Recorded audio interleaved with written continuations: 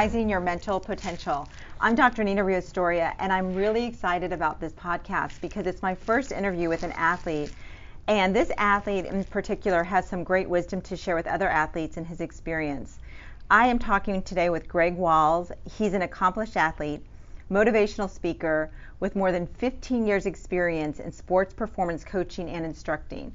He is a graduate and former all-conference Texas Christian University defensive back, and he knows firsthand what it takes to prepare and perform in the realm of sports with excellence. Upon finishing his college career, Greg was blessed with an NFL opportunity after being picked up as an undrafted free agent by the Washington Redskins. But since then, he's been busy being an educator and a college football coach, and today he's the owner and master trainer of the Performance Experience located in Euless, Texas. Yay. Well, welcome, Greg. Well, I appreciate being here. That's a lot of great things you've done. That's a lot of stuff. I don't know if I guess it's okay. Yeah, it's okay. You've worked hard for it. And what I love about this topic, because you and I had met and we were talking about the importance of balance in an athlete's life. Absolutely. And when I mentioned it to you, you got very excited and passionate about it. Because of your story. Right. Because of what you went through. Right. So share with everyone that's listening kind of like what you went through to recognize how important it is today for athletes. Okay. First of all, Nina, I appreciate the opportunity. Anytime I'm asked to speak, it means the world to me. That means that at least one or two people have some interest in what I have to say. And I say all the time, it's not really the messenger that matters. It's the message you receive. Mm-hmm. So if I can speak in front of 10,000 and one person gets it and it makes sense for them, then it makes sense. Yeah. So as far as I'm concerned, as we spoke before, and you asked me to come on and get a chance to say something to young athletes, to former athletes, to professionals who at one point their career will end, I think it's important that everybody knows that your life doesn't end when your career ends. And what I mean by life, I'm not talking about, your death date. I mean, like there are other paths you can take outside of the realm or even inside of the realm, as a matter of fact, because I live in the world of sports today. Yeah. I work with athletes on a daily basis. So as for me, the lesson that I want to teach in these few minutes of this story is that you have to learn to fail early. I think it's extremely important that as a high-level athlete or a high-level competitor or somebody who is 12 years old, 13 years old, and just better than the competition, maybe they're more physically mature, or maybe they just understand the game in any sport, we have to experience failure at a very, very young age, because if you don't, it can take a serious toll on you mentally and emotionally. Mm-hmm. So as for me, I've been playing ball since I was 4 years old. I'm actually, baseball is my favorite sport. Mm-hmm. A lot of people, I played college football, and most people think football is the baby, but baseball is the baby. Football paid the bills. Mm-hmm. So that's the way that worked. And my entire life, I was a good athlete. I learned how to play baseball at 4 years old, so I've been good throughout elementary. I was always an all-star. I was always batting at the top of the lineup. I set multiple records in Mississippi for high school baseball as a pitcher and as a hitter. I had an opportunity to play on multiple all-star teams. Mm-hmm. I even played on a national team in 1997, my senior year.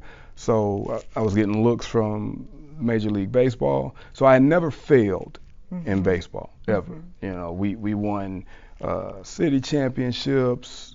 I was named Defensive Player of the Year one year. I was my team MVP another year. I never failed. Mm-hmm. I had never experienced it. I had great success in all-star games. I played organized football in 8th grade. That was the first time I had a chance to play organized football.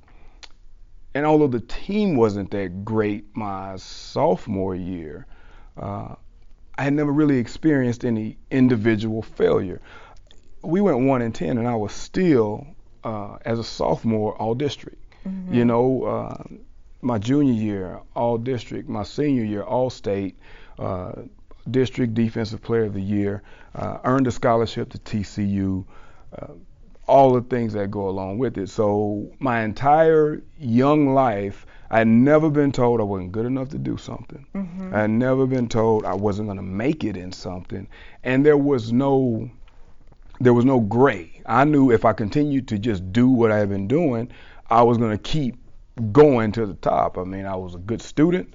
I was a good athlete. Mm-hmm. I stayed out of trouble. So you never really experienced any failure. Mm-hmm. Go to college. We weren't very good our first year, but then, and that was as a team, but individually continued to get better. I was a 3-year starter. Actually, I started 4 years. I started 4 or 5 games as a freshman. I was a 3-year consistent starter. For 2 years at TCU, I was the only non-Texas starter on the team. Wow. You know, so I'm from South Mississippi, you know. So there was no failure there. I was all conference as a junior. I was all conference as a senior. And going into, you know, preparation for the NFL, you never once think you're not going to make it. Right. And you've been told your whole life pretty much you're going to make it. Right, you're going to make it. You're going to make it. You're going to make the top. You're going to be in the league. You're going to be in the league, whatever league, baseball, you know, because I going back in the story, I was getting looks by the major leagues while I received a scholarship offer to TCU. Mm-hmm. So I knew I was going to do something, you know, and I knew exactly what I wanted to do. But when you're that young, you don't know what decisions to make, baseball, or you go. So we went to school. I went to school. But getting a chance to be picked up in the NFL, I saw it differently. A lot of people, you know, if you're a projected first-round pick or you're a projected third-round pick and you get picked lower, you kind of have a chip on your shoulder. You feel like people missed on you. And a lot of times those athletes are right. But I didn't feel that way. All I ever wanted in life was an opportunity to succeed. That's it. Mm-hmm. And I kept getting them, so I kept being successful. Mm-hmm. You know what I'm saying? So I got picked up by the Redskins, go to camp. Never once, it doesn't really matter who's in camp or what's going on, any athlete worth their salt is not going to be there thinking, I don't deserve to be here, I'm not good enough. Nobody believes that. I mean, no matter what people tell you, that fuels the fire, you know, so you don't ever think once, hey, I'm not going to be good enough to make this team. Mm-hmm. And I got a chance to see some amazing athletes. I mean, I got a chance to be on the field with Champ Bailey, who in my opinion is in the top 3 greatest defensive backs to ever play the game. Mm-hmm. That's my opinion, you know. I got a chance to stand next to Darrell Green, who played for 20 years in the NFL. Mm-hmm. But never once did I think I wasn't good enough to play with those guys, mm-hmm. you know. And you had a positive mindset that, yes, I'm going to make it, and I'm good enough. It was different. Yeah. It wasn't that I had the positive mindset that I was going to make it. Uh-huh. It was I never once thought I wasn't going to make it. Okay. That's the difference. That's what I mean by failure. So the thing of failure is not an option. It's not about changing what you do. Mm-hmm. If you already work hard, if you already pay attention to detail, if you already stay out of trouble, your expectation is already to make it. You don't have to talk yourself into that. Right. But you never once see the other side. Mm-hmm. You know, we hear all those success stories and people pushing through and being and persevering in business, in sports, in school.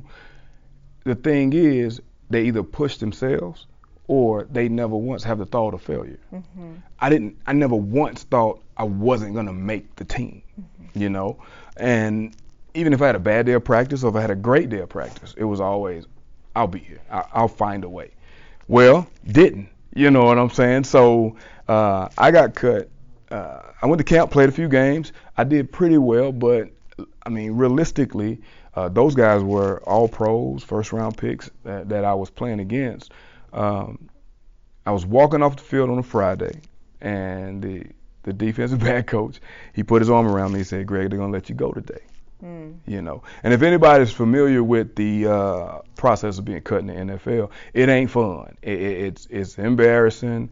It's not fun. And then a lot of people, a lot of athletes, everything stops in that moment. Yeah. So I'm walking towards the locker room, and I want to beat to to stay away from the embarrassment of the Reaper coming to get you, because that's the guy that comes and lets you know that the head coach wants to see you.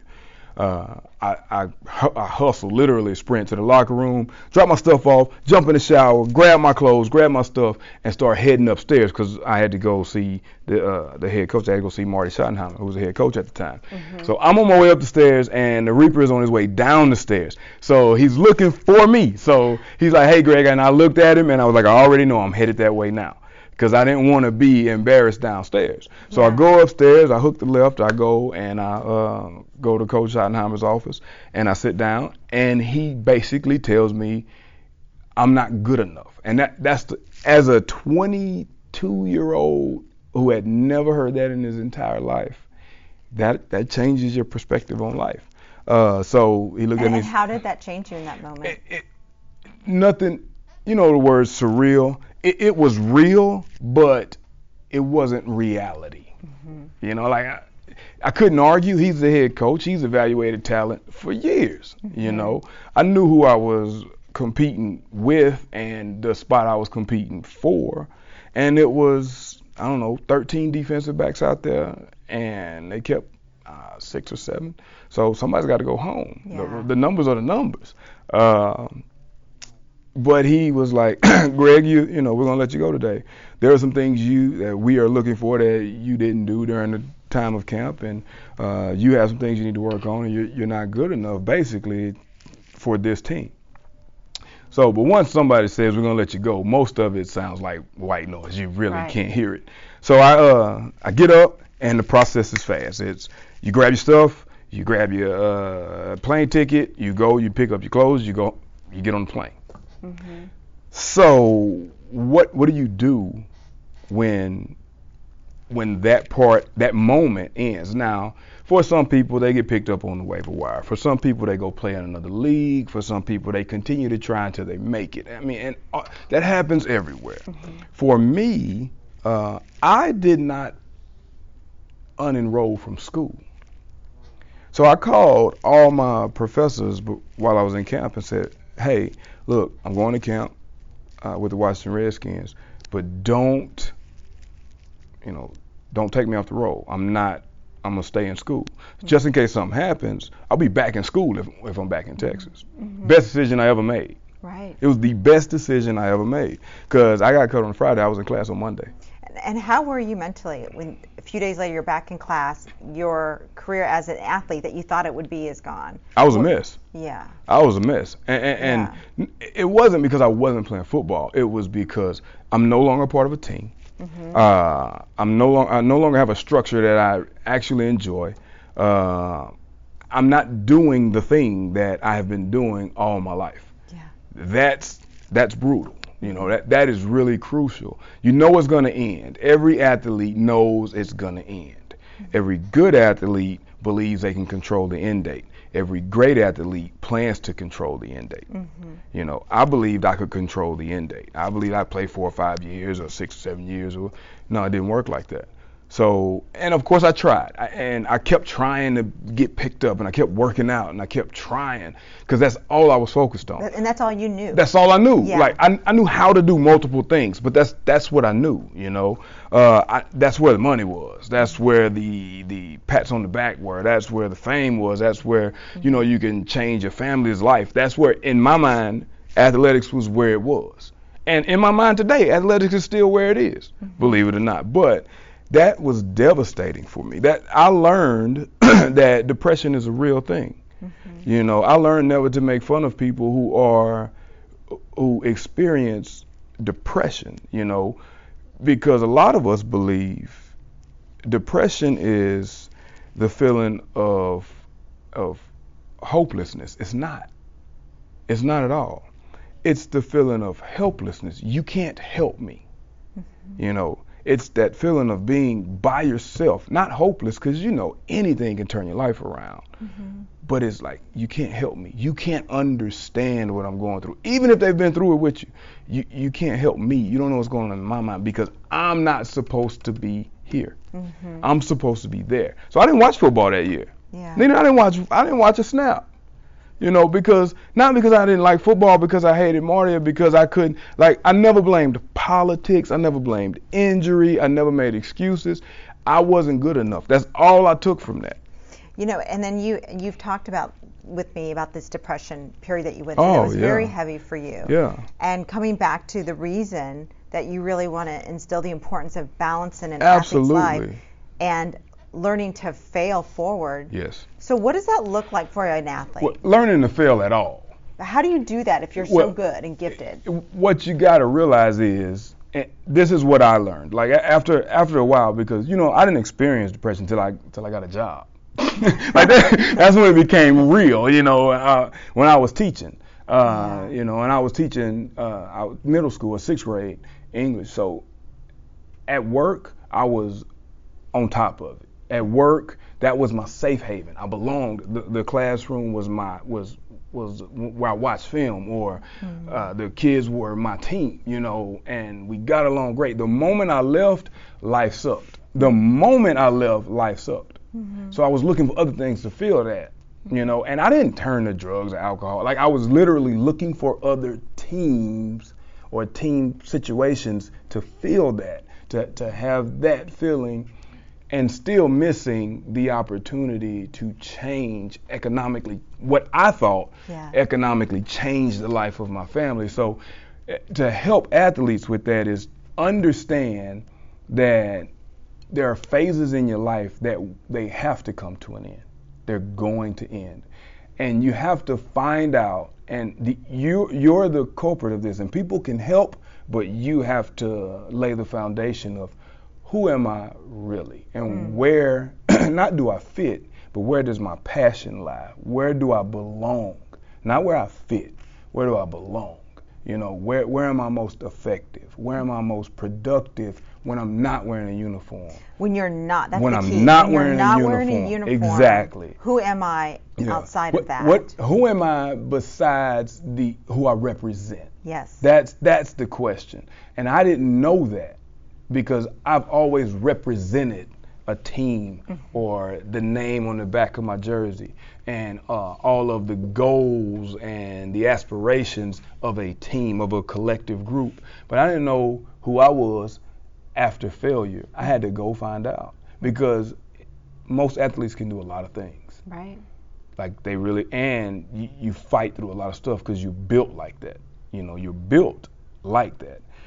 But when you're literally alone in that room, and you have to figure out what happens when you're not expected to do certain things, that gets difficult for any athlete, middle school athlete, professional athlete, retired athlete.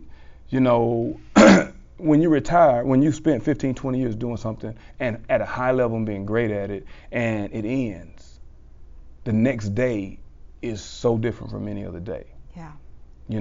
Or if it ends abruptly, like mine did, early and abruptly, what do you do?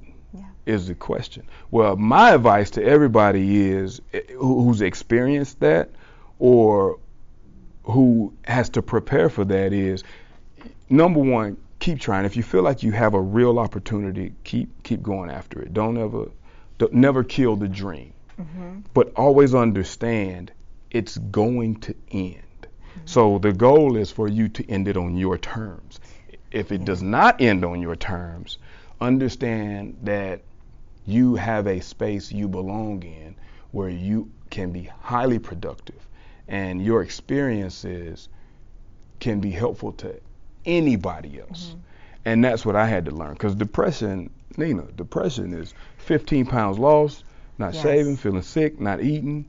But at work, I was on it because I belonged. That was my team. There was that belonging that you experienced so many years, all your life. Yeah. And you had to feel that. And Absolutely. what do you do when you don't feel it, and how do you fill it? And Right. so going back to what you said, you want athletes to prepare, help them prepare mentally for it, Yes. for the end, and also to remain balanced by figuring out, this is who I am outside of the uniform. Right.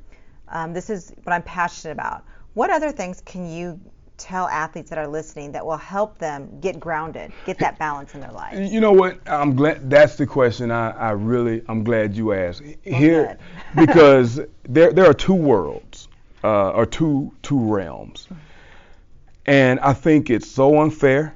I think it's hypocrisy, and I'm gonna break it down in a manner that makes sense for everybody who generalizes high-level athletes. For example, right now in today's society, we praise and love and glorify high-level athletes. I want my son, I want my daughter to be like this. I want my kids to play in the NFL. I wanted to play in the NFL. I wanted to play Major League Baseball. Okay? And then we say in that same voice, they're role models. They should act a certain way, uphold a certain standard. So when they do it and they stand up on the platform that they have for what they believe in, you need to just shut up and play. You need to shut up and you're overpaid and you're privileged and you're spoiled and you're whiny. Wait a minute, hold on. Time out. There's a person inside of that helmet. And that person has a family. And we love to tell those people what to do with their money, how they're supposed to conduct themselves. So let's start at the top and bring it all the way down. So you have extremely intelligent people in the NFL and in Major League Baseball. As a matter of fact, a lot more intelligent than society likes to give them credit for, because, and I always say this, if you think football players are dumb, go pick up a playbook and tell me what you see. That's number one. So we give them a platform and we get angry when they speak what they believe in intelligently on that platform. But we tell our kids, stand up for what you believe in. Or kneel for what you believe in. Yeah. So in college, we tell them that you're playing for the name on the back of the jersey. Name on the front of the jersey, not the name on the back of the jersey. We're all citizens, and those are kids in those helmets. But we kill them, we crush them, we berate them, unless we love them. Okay. So do we love the kids? Do we love the individuals? Or do we love the thought of the team? Or are we angry because of them taking advantage of their advantages? Yeah. So this is what I'm hearing, Greg, is that it seems like they get mixed messages all That's over. where I'm going with They're this. Getting mixed messages. So as they're hearing this from you, yes, going back to that being grounded and finding balance within themselves. That's exactly. How do they do that? Because what do they have control over is only what they have to say, what they do. So what advice do you have for them right now? That's where I'm going for that. Yeah. That you hear it all, listen to none, filter what's important. Because they have to realize you're not a person until you're out of the uniform, according to society. Because the same people that praise you on Saturday will crush you the next Saturday. So who are you outside of that uniform and work on? There you go. Telling yourself things that you need. The things you need to be productive and to be not that role model people want you to be, but to be that person you aspire to be. That you aspire. Aspire to be, because it's going to end. And when you're a college athlete, now you live under a microscope. That's a real deal. So go enjoy your life, go have fun. But would you do those same things if you had a corporate job? Would you do those same things if you worked at AT&T? Would you do those same things if you had a landscaping business? Think about it like that. Yeah. If you weren't an athlete, what would you do differently? What would you do differently? What would you do differently? Right, because this is the advice, Nina. Use athletics as the tool or the vehicle that's going to make your life mean something more than the uniform. I learned that years after I couldn't play.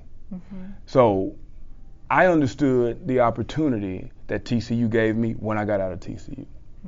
And it's hard to understand what you get when you got it. You can appreciate it once you're done with it. So the advice, like I said, is, hear it all, because you put yourself in that position, you earn that position. And stand on your platform, stand on what you believe in, but listen to none of it and filter it in a position where this is who I aspire to be, because I have to take this uniform off. I have to one day I'm not going to hit this ball. One day I'm not going to have this jump shot. You know, highest level athletes. Kobe Bryant is 39 years old and retired. That means he has about 55, 60 years of life left. Yeah. But he took that basketball platform and created who he wanted to be outside of the uniform. That's what's I like important. that you said filter out what you want. You're going to hear it all, but filter it out and make sure it applies to what you aspire to be. So have that plan out that you aspire to be. And then what about if you could reflect back on your life? You didn't fail much. You didn't fail at all, really. So what do you think as far as a support system? What do they need? If everyone's telling them what to do, what kind of support system do they need in place? They need honesty from people that they trust outside of family members. I believe everybody needs some kind of coach. The coach is the most important person on the planet. A coach has more influence than in certain ages than a parent or a uniformed authority figure, because I spend more time with you, we have the same goal, and you give me real directives. There are coaches that coached me that I love to this day, that I talk to on a regular basis. Shout out to Coach Chris Thurman. He is amazing. He's a mentor to me because he treated me like a man. You know, there are some coaches that I have no words for ever. You know, and it's the influence that they have. So here at PE, I tell all my people, we're the glue, we're the bridge. So this is the way it works. The coach's job in any institution or any league or any school or anything of that matter, the coach's job is to look out for the greater good of the team. So their job is not the individual. That's just the truth. Their job is collectively the group of kids or the group of men to make them a better team. That's their job. Our job is to pay attention to the individual so that they are better for their team. Because we have to look out for the kid. We have to look out for the confidence of the kid. We have to teach them how to fail. We have to see them frustrated. We have to let them fall on their face. They can't afford that on a team. And you know what's great about Performance Experience, what you created, it's grounded on your principles, on your passion. Absolutely. This is why you're doing what you're doing. Our goal is to get them scholarships, Nina, because I know what school does for an athlete. It helps them continue their career. I know we're running low on time, but I gotta say this. Do some research, do a study on, and it's hard to find numbers, but you look at a kid a high-level athlete in high school, has a bunch of numbers, does a great job on the field, and don't get a chance to play in college. Their career ends in high school. Their life is drastically different than what it could have been if they just had the opportunity. A Division I in NAIA, Division II, just to go continue their career, to use that sport as a vehicle. You know, that because it comes to an abrupt halt. Because they believe, their parents believe, the community believes, you're gonna make it, you can go, you can do this, and then it's over. And there's so much pressure for a child or a teen. Like, or I'm 17, 18 years old now, and what I've been doing stops. You know, maybe I didn't take the test, maybe I didn't have the right grades, maybe I didn't know the process, maybe I didn't understand what was going on. Well, our job is to teach them the process. We take a lot of pride, and you can hear it in my voice, we take a lot of pride. Any kid that comes in here, anyone that is serious about playing, our job is to, number one, give them the tools to go play off the field. Have you registered for the eligibility center? What's your core GPA? What's your ACT? What's your SAT? Do you know what the important dates are? Have you put together a highlight film? They're not going to get that in school. And they're not supposed to. You know, it's their job, it's their support, their teams, their parents, to individually find out the information that they need to continue their career. Well, we enhance that because I know what school did for a small town kid from Picayune, Mississippi, 10,000 people in the town, great athletes. You'd be surprised at the kind of athletes we have there.